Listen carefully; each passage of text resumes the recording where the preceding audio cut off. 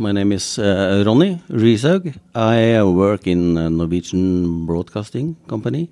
I've been working for many years in the audio business because when I was young, all I cared about really was music and radio shows and those kind of work, actually.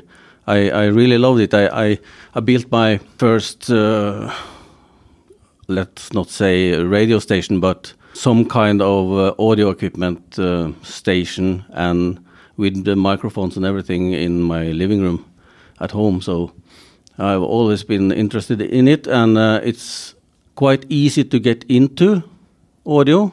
That's the main reason why I did it, because it's easy to get into, and you can play instruments, you can talk, you can express yourself in an easy way.